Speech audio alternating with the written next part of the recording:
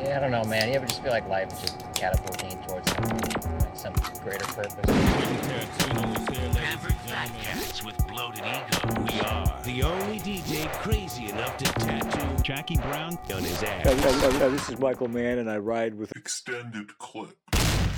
Welcome to Extended Clip. I am one of your hosts, Eddie Averill, and in fact, today I'm your sole host, but I'm joined by a guest of honor here on the 235th episode of this podcast. My guest is Whit Stillman.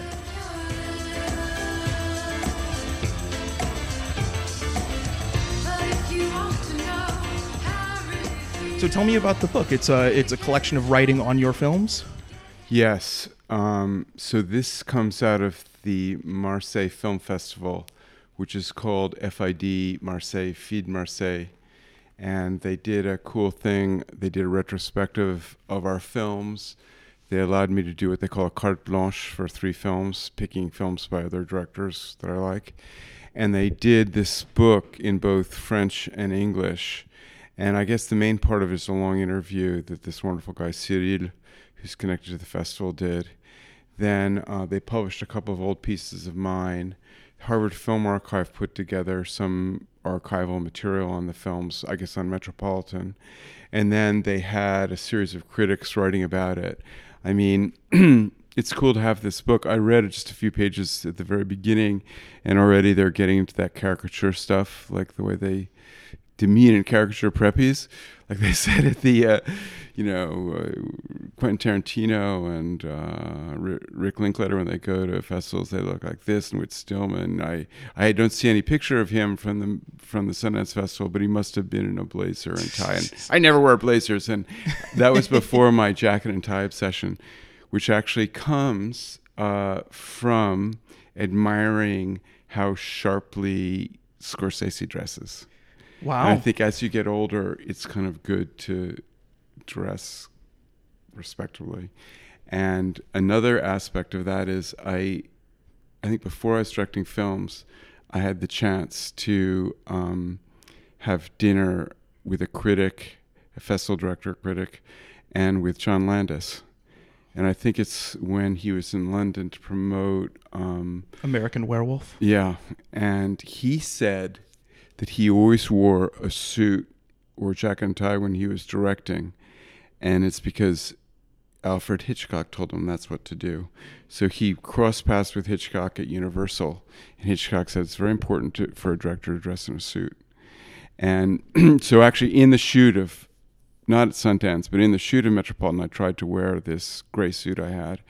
And it's sort of one of those sort of cheap, indestructible suits. And it really helped us out because we were totally low budget, seat of the pants production, and we get in trouble with people like the managers of buildings, and they want to stop our shoot in front of their building, which they have no right to do. We had permission to be on the street, and we're not entering their building. They have no rights really. But the guy was trying to stop us anyway, and be able to talk to him in my suit. And also, I knew someone in the administration of that real estate company. So I actually knew someone who worked with his boss. And so that's the one time I impressed the crew when suddenly he changed his tone completely, because I'd called up my contact in Douglas Elliman and had them call this building superintendent. Hey, that sounds like the first day you really became a professional director to me. That's more a producer hat, I guess. Exactly, yeah, a producer director. Now, you talked about the, kind of obscene comparisons to the other 90s filmmakers at the festivals that people are making. And I find it interesting that the 1990s was a time for American cinema that was kind of this breeding ground for new American, quote-unquote, independent films. Some were just lower budget studio films, some were truly independent. But to see you lumped in with those filmmakers is strange to me, because your approach in Metropolitan is so different than, say, Reservoir Dogs, Citizen Ruth, Slacker, or Sex, Lies, and Videotape. So how did it feel when you were in these critical circles being compared to these other filmmakers with kind of very different aims with their filmmaking? Well, the comparisons weren't really there at the start because they came a little later. I mean, I think the really cool period, I think, for me, were the 80s. And in a sense, I come out of the 80s because that's when we were doing Metropolitan. I guess we started it in 88, shot in 89, and sort of by happenstance, it was shown in Sundance in January 1990. But the first showing was in September of 89 at the Independent Feature Market in New York. And there were films in that decade that really impressed me and were helpful to me and the collaborators in making the film. So the big revelation was John Sayles' Return of the Skalka Seven. And then great inspiration was Jim Jarmusch's Stranger Than Paradise. That was hitting in Cannes, I think it was in the Director's Fortnight, when I was there still selling Spanish films. And that, I just love the film. It's still one of my favorite films because it's, considering the economy of means, it's, and there's something appealing about obsessiveness. And so it's a fascinating thing, and it was a wonderful success and real inspiration of what can be done. I was also greatly influenced by the Spanish directors who I was working with trying to sell their films. So Fernando Colomo started in the late 70s making these very low budget films about life in Madrid. The Madrid School of Comedy was called, and he made a film in 83 in New York that I got to help on and appear in. So I sort of saw how a low budget film could be done. And the same same summer, I got to have a pretty big part in another Spanish director's film, Fernando Treba, who'd done a wonderful small film called Opera Prima. It was a great comedy and a huge hit that I got to sell.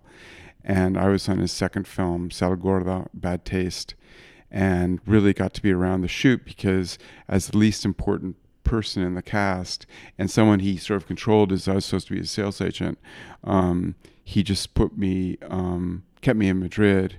I had a place to stay, and I got to see the whole shoot. And that's when I decided to shift from writing the Barcelona script to working on something that would be done in my hometown of New York and really small, which is Metropolitan. So your time in Spain is so interesting to me, learning this, almost a foreign market because you were selling these Spanish films. Was it back to American television, Spanish language television? Well, the original idea, I'd heard about this new Spanish language pay TV network in the States called Galavision. And I read the first Variety special issue on Spain. It was enormous. I bought it before my flight over to Madrid. I was going over to get married, and we were going to stop in Madrid for a couple of nights, and there was a dinner party being given for us. And so I read this issue 3 times in the plane. It's really well done by the Variety reporter in Madrid who greatly influenced my life at that period. His name was Peter Besas. And at this dinner party, it turns out there were these Spanish directors and producers. And I said, there's this thing happening in America, Galavision, and they're going to be looking for Spanish language product, and maybe I could help you sell it to them. And then the Montreal Film Festival is trying to foment a market, and if you came up to the festival, they'd give you an office to sell films out of that. And the people I met there said, "Oh, you don't just sell films to North America for Canada and the United States. If you're doing foreign sales, you sell for the whole world." I mean, I was operating on such a low budget, just with my own resources, that my idea with this free room for an office was that we could sleep in the office. Yeah. And it was really awkward, but that's what we did. I mean, that sounds like a great plan. Yeah, that's what we did.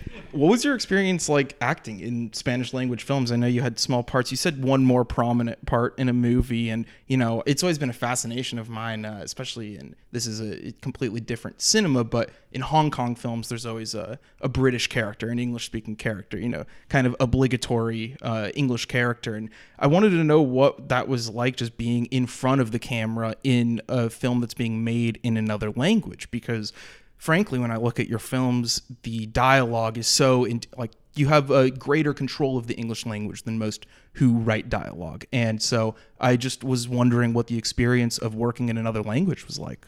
Well, I'm really glad that I'm not an actor doing that in one of my films, because I'm not really precise in the script, really. And in a way, it's liberating. So the sort of idea is they do that in Spanish films too. They have a lot of sort of American characters, and it's pretty broad and not very flattering. And sometimes they get people really like, are these really Americans, or are they pretending to be Americans? And so it was a good hire, I think, from the point of view as the director, rather than going through the trouble and expense of having a cast director in Los Angeles and looking at a lot of people and dealing with agents. They could just say, Whit, this is the schedule, show up. And I guess it was liberating speaking. It's sort of comical for them. It adds a level of comedy, because also I learned Spanish in Mexico, and I have a lot of Mexicanisms that they find funny. This American saying things like ahorita, and so it's kind of ridiculous. What I call it is the bobo americano, the silly American. Yeah. And it was a really good experience. And then the good sign for my Spanish acting career is that Fernando Treba had me back for another part, and it flew me down to Medellin, Colombia, to be in his one of his more recent films. If a director repeats with you, that's a good sign. That was in the spring of 19.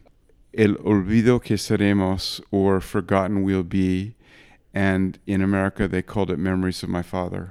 It was released here by Cohen Media. Oh, okay, great. Cohen Media has done a lot of good stuff. Switching gears, talking about your approach to filmmaking, just through watching your films, I would consider you something of a classicist, at least indebted to the classical Hollywood films and the films of the 1930s. And I've seen you talk about the films of the 1930s on Twitter and other outlets before. And do you feel that there's some sort of like responsibility to uphold the classic films to people through your own work in a way? Well, I think it's wonderful that more people aren't using those tools. So it's a bit of a market advantage, I think, our films have, because the cinema tools that they invented at the beginning of sound cinema, sort of from 28 to 42, are really marvelous. It's really marvelous technique. And it's amazing how people don't use that. And there's this whole culture that I find absurd of admiring continuous takes and certain kinds of sort of camera movements and doing interesting things with the camera, when I think the really fabulous thing of cinema is cutting, and the cut. And when I was trying to write a play at one point, it just so frustrated me that you had to kind of bring the actors on stage and off stage. You couldn't just cut. And I'm actually doubling and tripling down on 30 cinema, because I've been watching it more and more. I've all these years between films, and I just see things they do narratively and in the style of shooting and cutting that I just think is so good.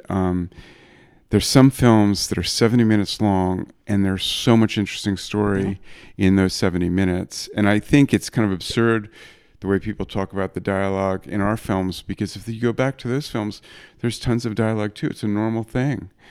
I think one of the most destructive things in cinema is this idea that it's a visual medium. Cinema is a visual medium, and if you tell your story only through images and without any words, you are sort of doing something superior, more artistic, more impressive than if you use words. And really, cinema is everything. And as an example, you see someone, you see a man or a woman, and you're following them with a camera, and you make an opinion about them based on how they look. Once they open their mouth and say things, it just changes entirely your evaluation of them. And it's sort of what we learned in the beginning, that myth, I think, of the beginning of sound, when these actors that people had loved in silent films, when we actually heard their voices, people stopped loving them.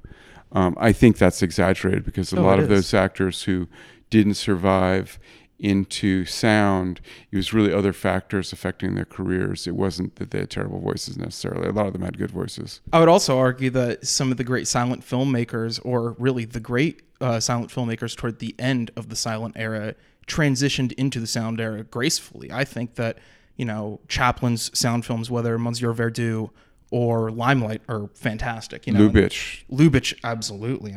I had a kind of interesting experience with the Lubitsch film. I saw many years ago. My daughter was very young, and she and her friend wanted to go with us to the movies. And I saw at one of the repertory houses in Paris that there's a Lubitsch film that I'd never heard of playing. I said, that'll be good. That's surefire. So we go in, and it's Lubitsch's Lady Windermere's Fan.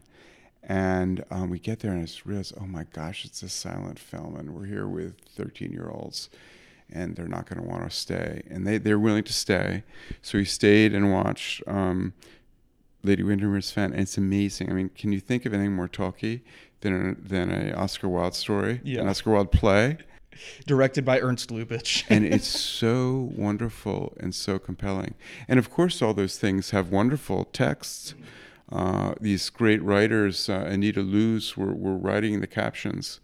And so this whole myth of the visual, and now you see these things, and our industry is just so lazy because it's easier for agents and lawyers to negotiate single car credits, and because of this idea of visual storytelling, we have the most boring beginnings of films where you see some car in the countryside and then a single card credit, and the car does this and single car credit. And then just the ultimate pretentious thing, there's some moment where the person gets out of the car and you get the director's card. I mean, it's just so tiresome. And then that's so bad, they've gone to the other extreme of putting all the credits at the end, which is really annoying because you need the credits at the beginning of the film. You're still getting your popcorn. Yeah, I would say an ultimate ego stroke is no credits.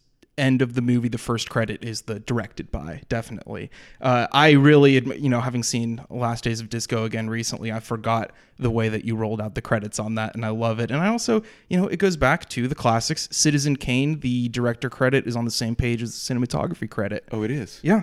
Which is one of the craziest things in cinema because it's, defined as this auteur's text, of course. And it is, of course, it's Orson Welles' breakout masterpiece. But obviously, it's as much of a cinematography film and a script film as anything. That is great. I didn't know I was a copycat. I thought it was more original generally.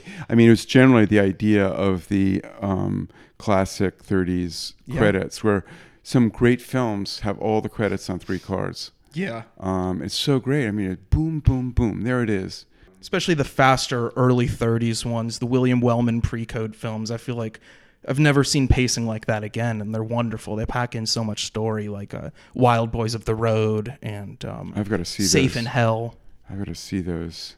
Some films I see at friends' houses at dinner, and then I don't stay long enough to see the second half. So when I saw That Way, I thought it was just fantastic. The beginning was called 5-Star Final. I haven't seen that one. And another film I find fascinating is Double Harness. It comes out of those films that Marion Cooper had. They were sort of lost films from RKO. And a very interesting film is The Bad Sister.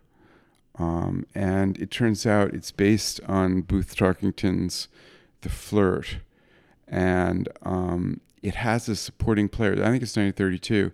It has Humphrey Bogart and Bette Davis as supporting characters. And I mean, it's not wonderful filmmaking, but it's interesting storytelling.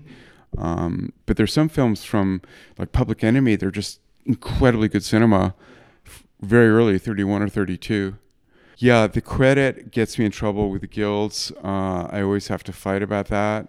I think I can't remember if it was the Directors Guild or the Writers Guild that was causing me problems in the Last Days of Disco credits. And because our thing is to put the cinematographer and the editor on the same card as the writer-director. Because I think when you're making a film, you really do feel close to those guys. and it's a really, really close relationship, and you're really grateful to them for working on it with you. And so that way we get to have really the editor, the cinematographer, the writer, the producer, and the director on the same card.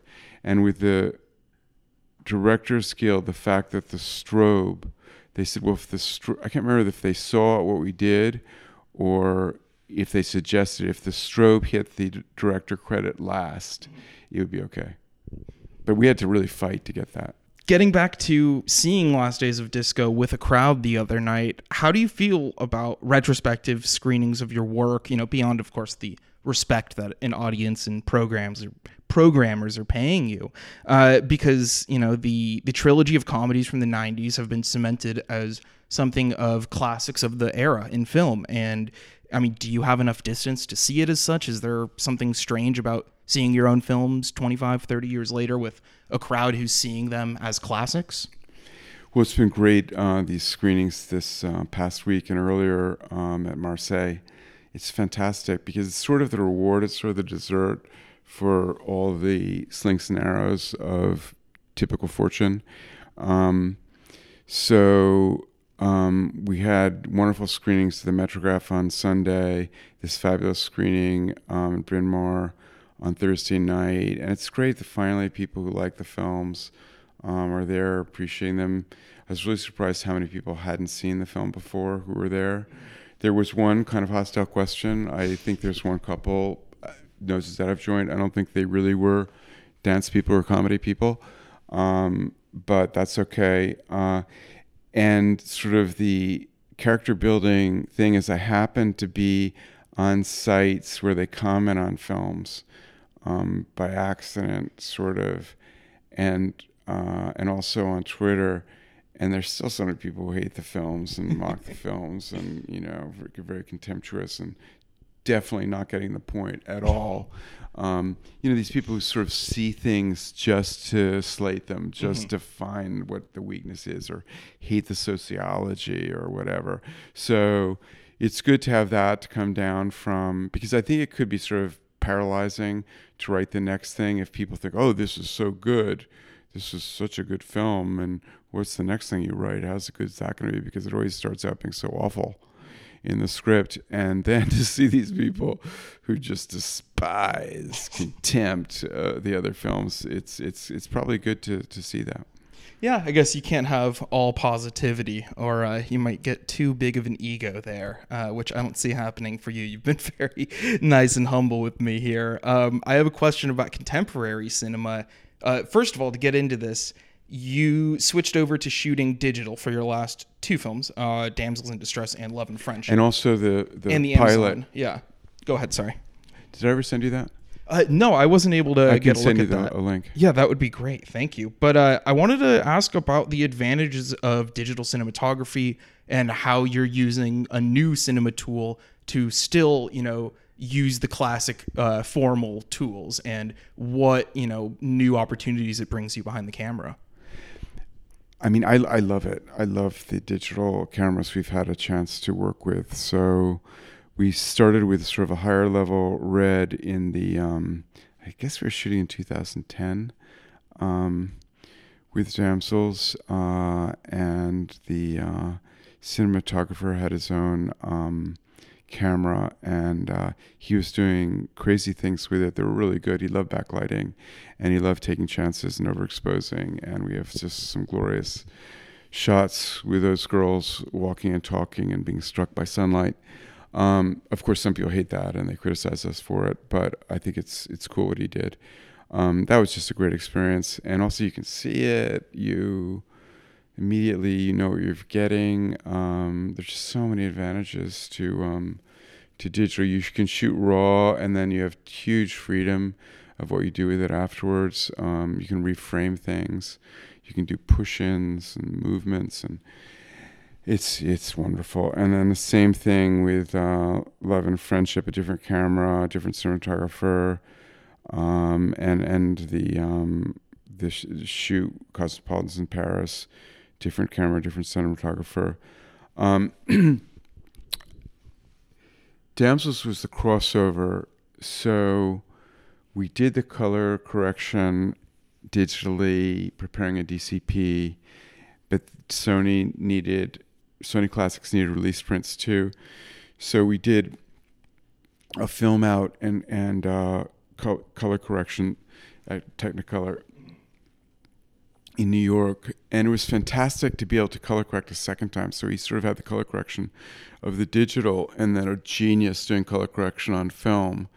And now they have machines that they really can show you what it's going to look like. And it came out looking really beautiful on film, I have to say. And then I think at the wonderful Cine Family in its glory days, they showed it, and the projectionist had come over from the ArcLight, and she said, so Sony had 2 premiere prints struck from the original negative, and they sent them the premiere print for this screening. And the woman who had been projectionist at the ArcLight and had watched it digitally, she said, I just can't believe how beautiful this is on film. It's just remarkable. And she made me realize, that difference in quality. The thing is, the reality, though, is that those were just prints screened 3 times. The actual prints that people saw were some of the worst things ever shown in a cinema. I think, all these companies were going out of business. They were saving costs. And I was supposed to approve the release prints from Technicolor. And I said, well, what is this? Why does it look this way? Why is there this clicking? Why is it? And I had friends call me up saying, I can't believe how terrible the film looks. And so, and all my experiences, I had so many bad experiences with film on all the shoots, I guess, except for Disco, where we had a lot more money.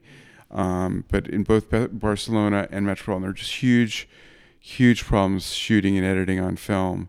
And I think people are forgetting all the bad things about film production. So I have to say, seeing some of these prints, 35 prints, yeah, they do look great.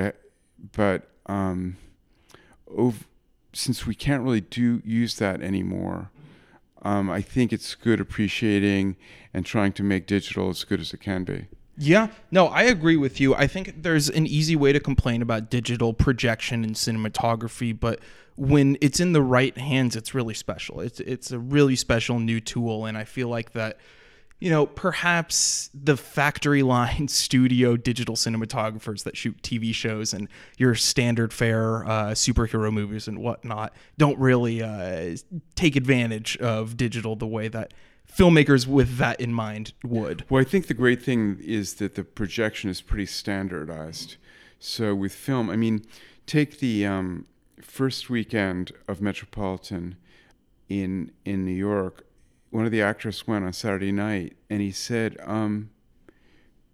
did you take out the scene where we find out that Audrey read Tom's letters? And I said, no.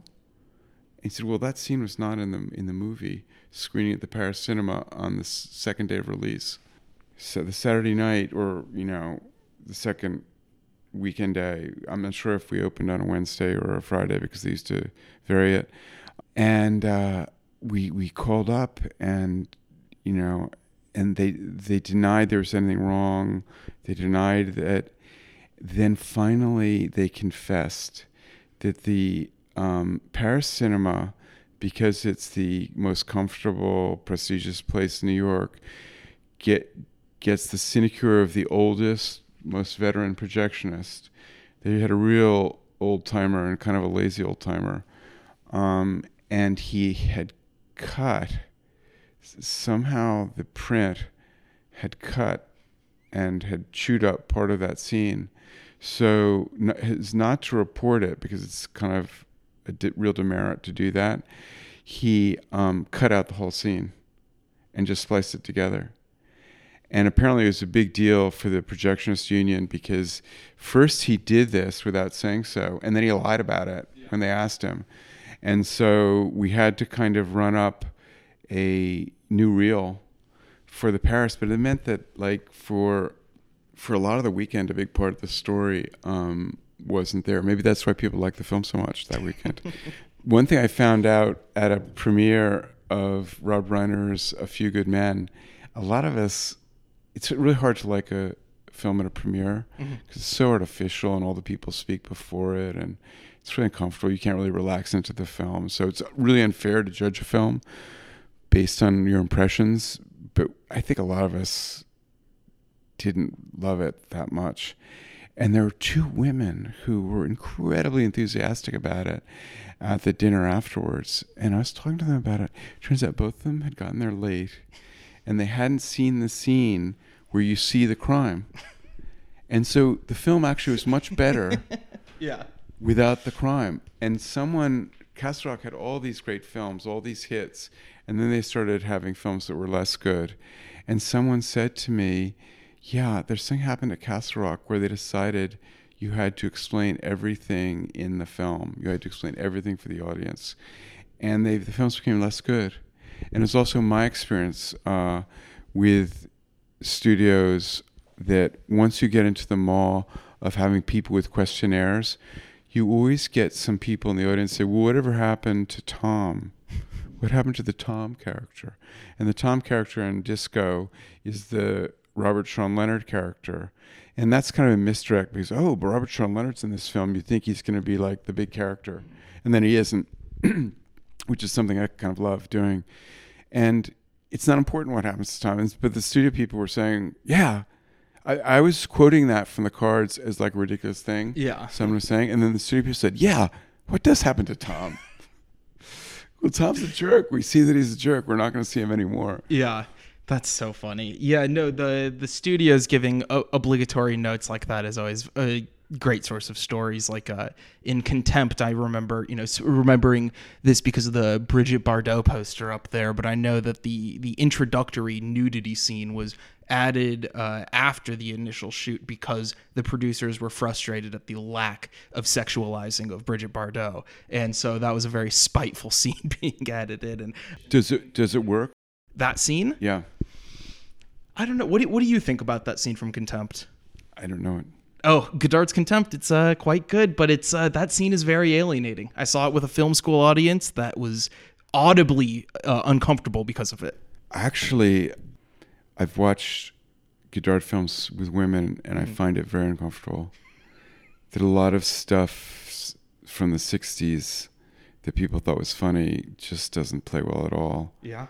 Really doesn't play. So a film I was always fascinated by because I hadn't seen it. I just had the Grove Press edition of the script from my Cinephile Brothers collection. It was the Grove Press edition of Masculin Féminin. Mm-hmm. And it was cool with all the pictures of Jean-Pierre Léaud and it's sort of still photographs in the script, and it was really fascinating to read. But then watching it, it's really, he's sort of harassing her all the time. Yeah. It's not one of my favorite 60s Godard And also films. there's the bad fake American stuff.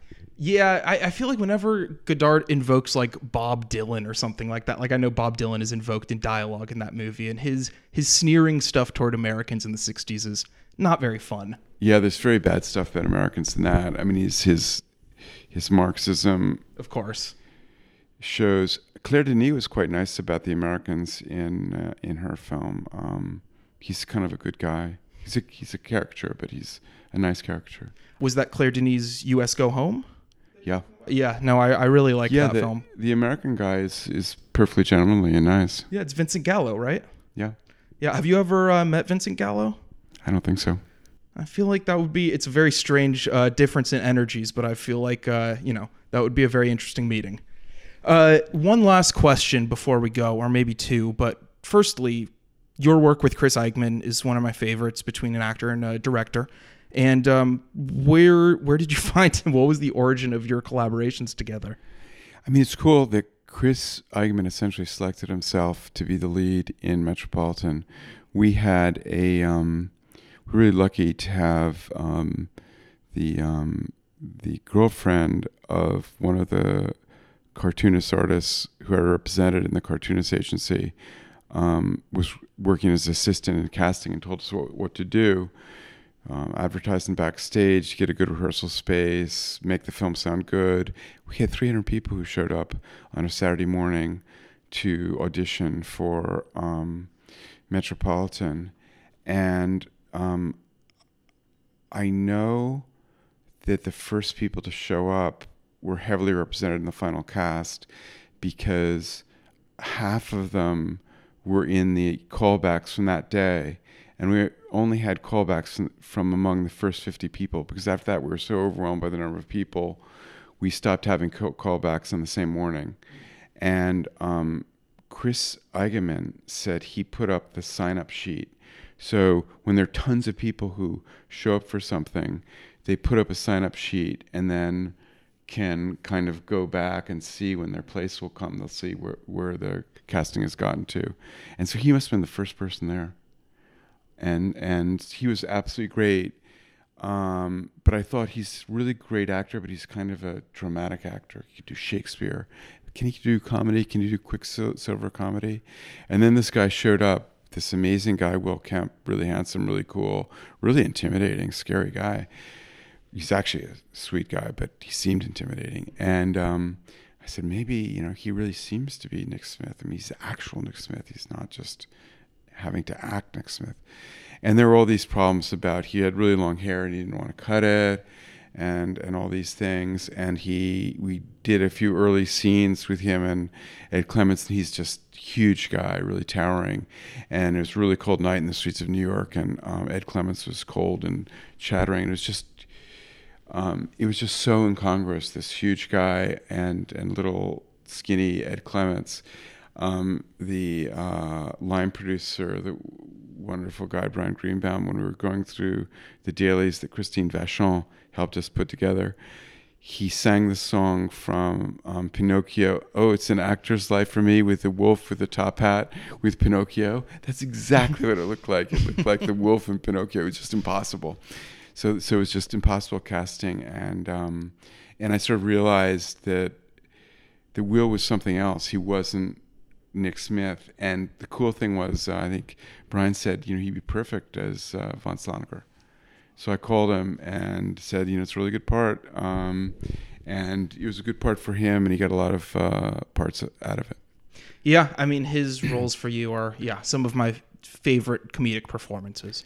One last note on a contemporary film, and this is, I just have to know for my own sake and knowing what you may or may not keep up with these days.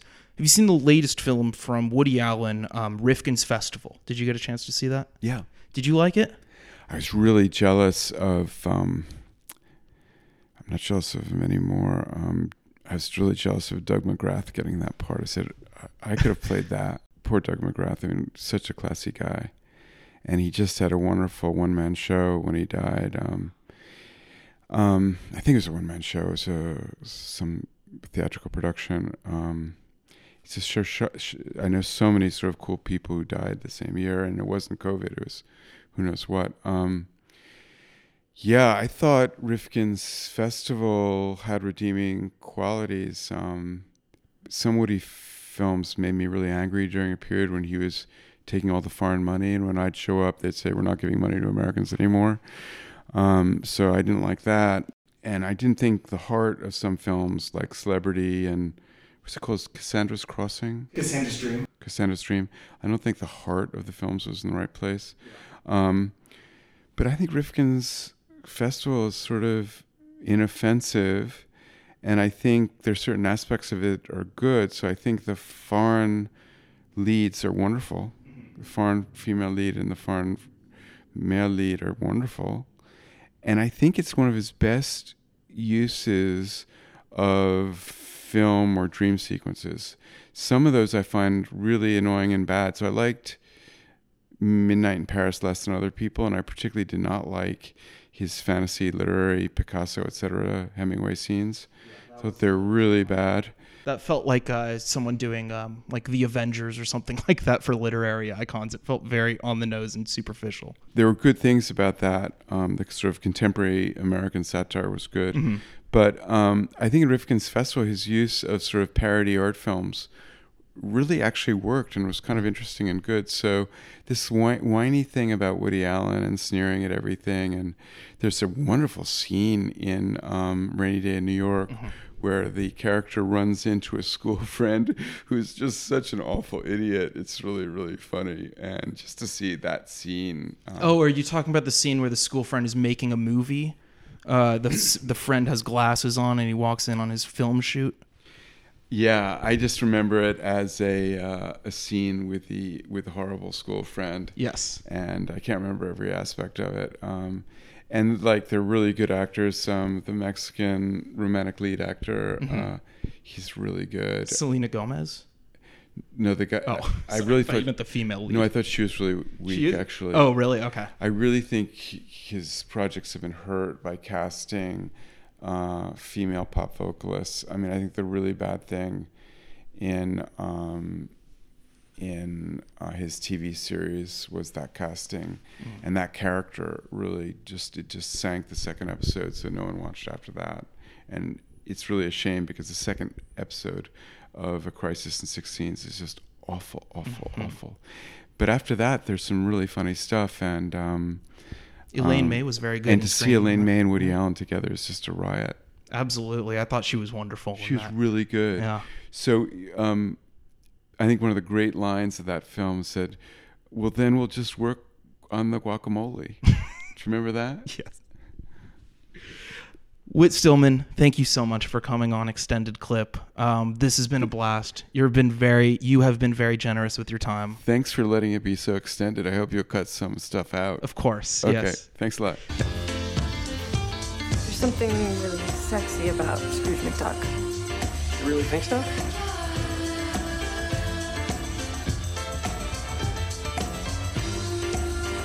Love Uncle Scrooge. And that was episode 235 of Extended Clip. If you're new to the show, this is a podcast about cinema in all of its forms. You can look at our episode list to see previous topics of discussion. And I hope you stick around, check out some more episodes. You can support us on Patreon. The link is going to be in the episode description. $5 a month gets you an extra episode every week. I'd like to thank Whit Stillman one more time. And on behalf of my co-hosts, JT White and Malcolm Baum, we will see you next time on the podcast to talk about Fan, the 2016 film starring Shah Rukh Khan. Goodbye, everybody.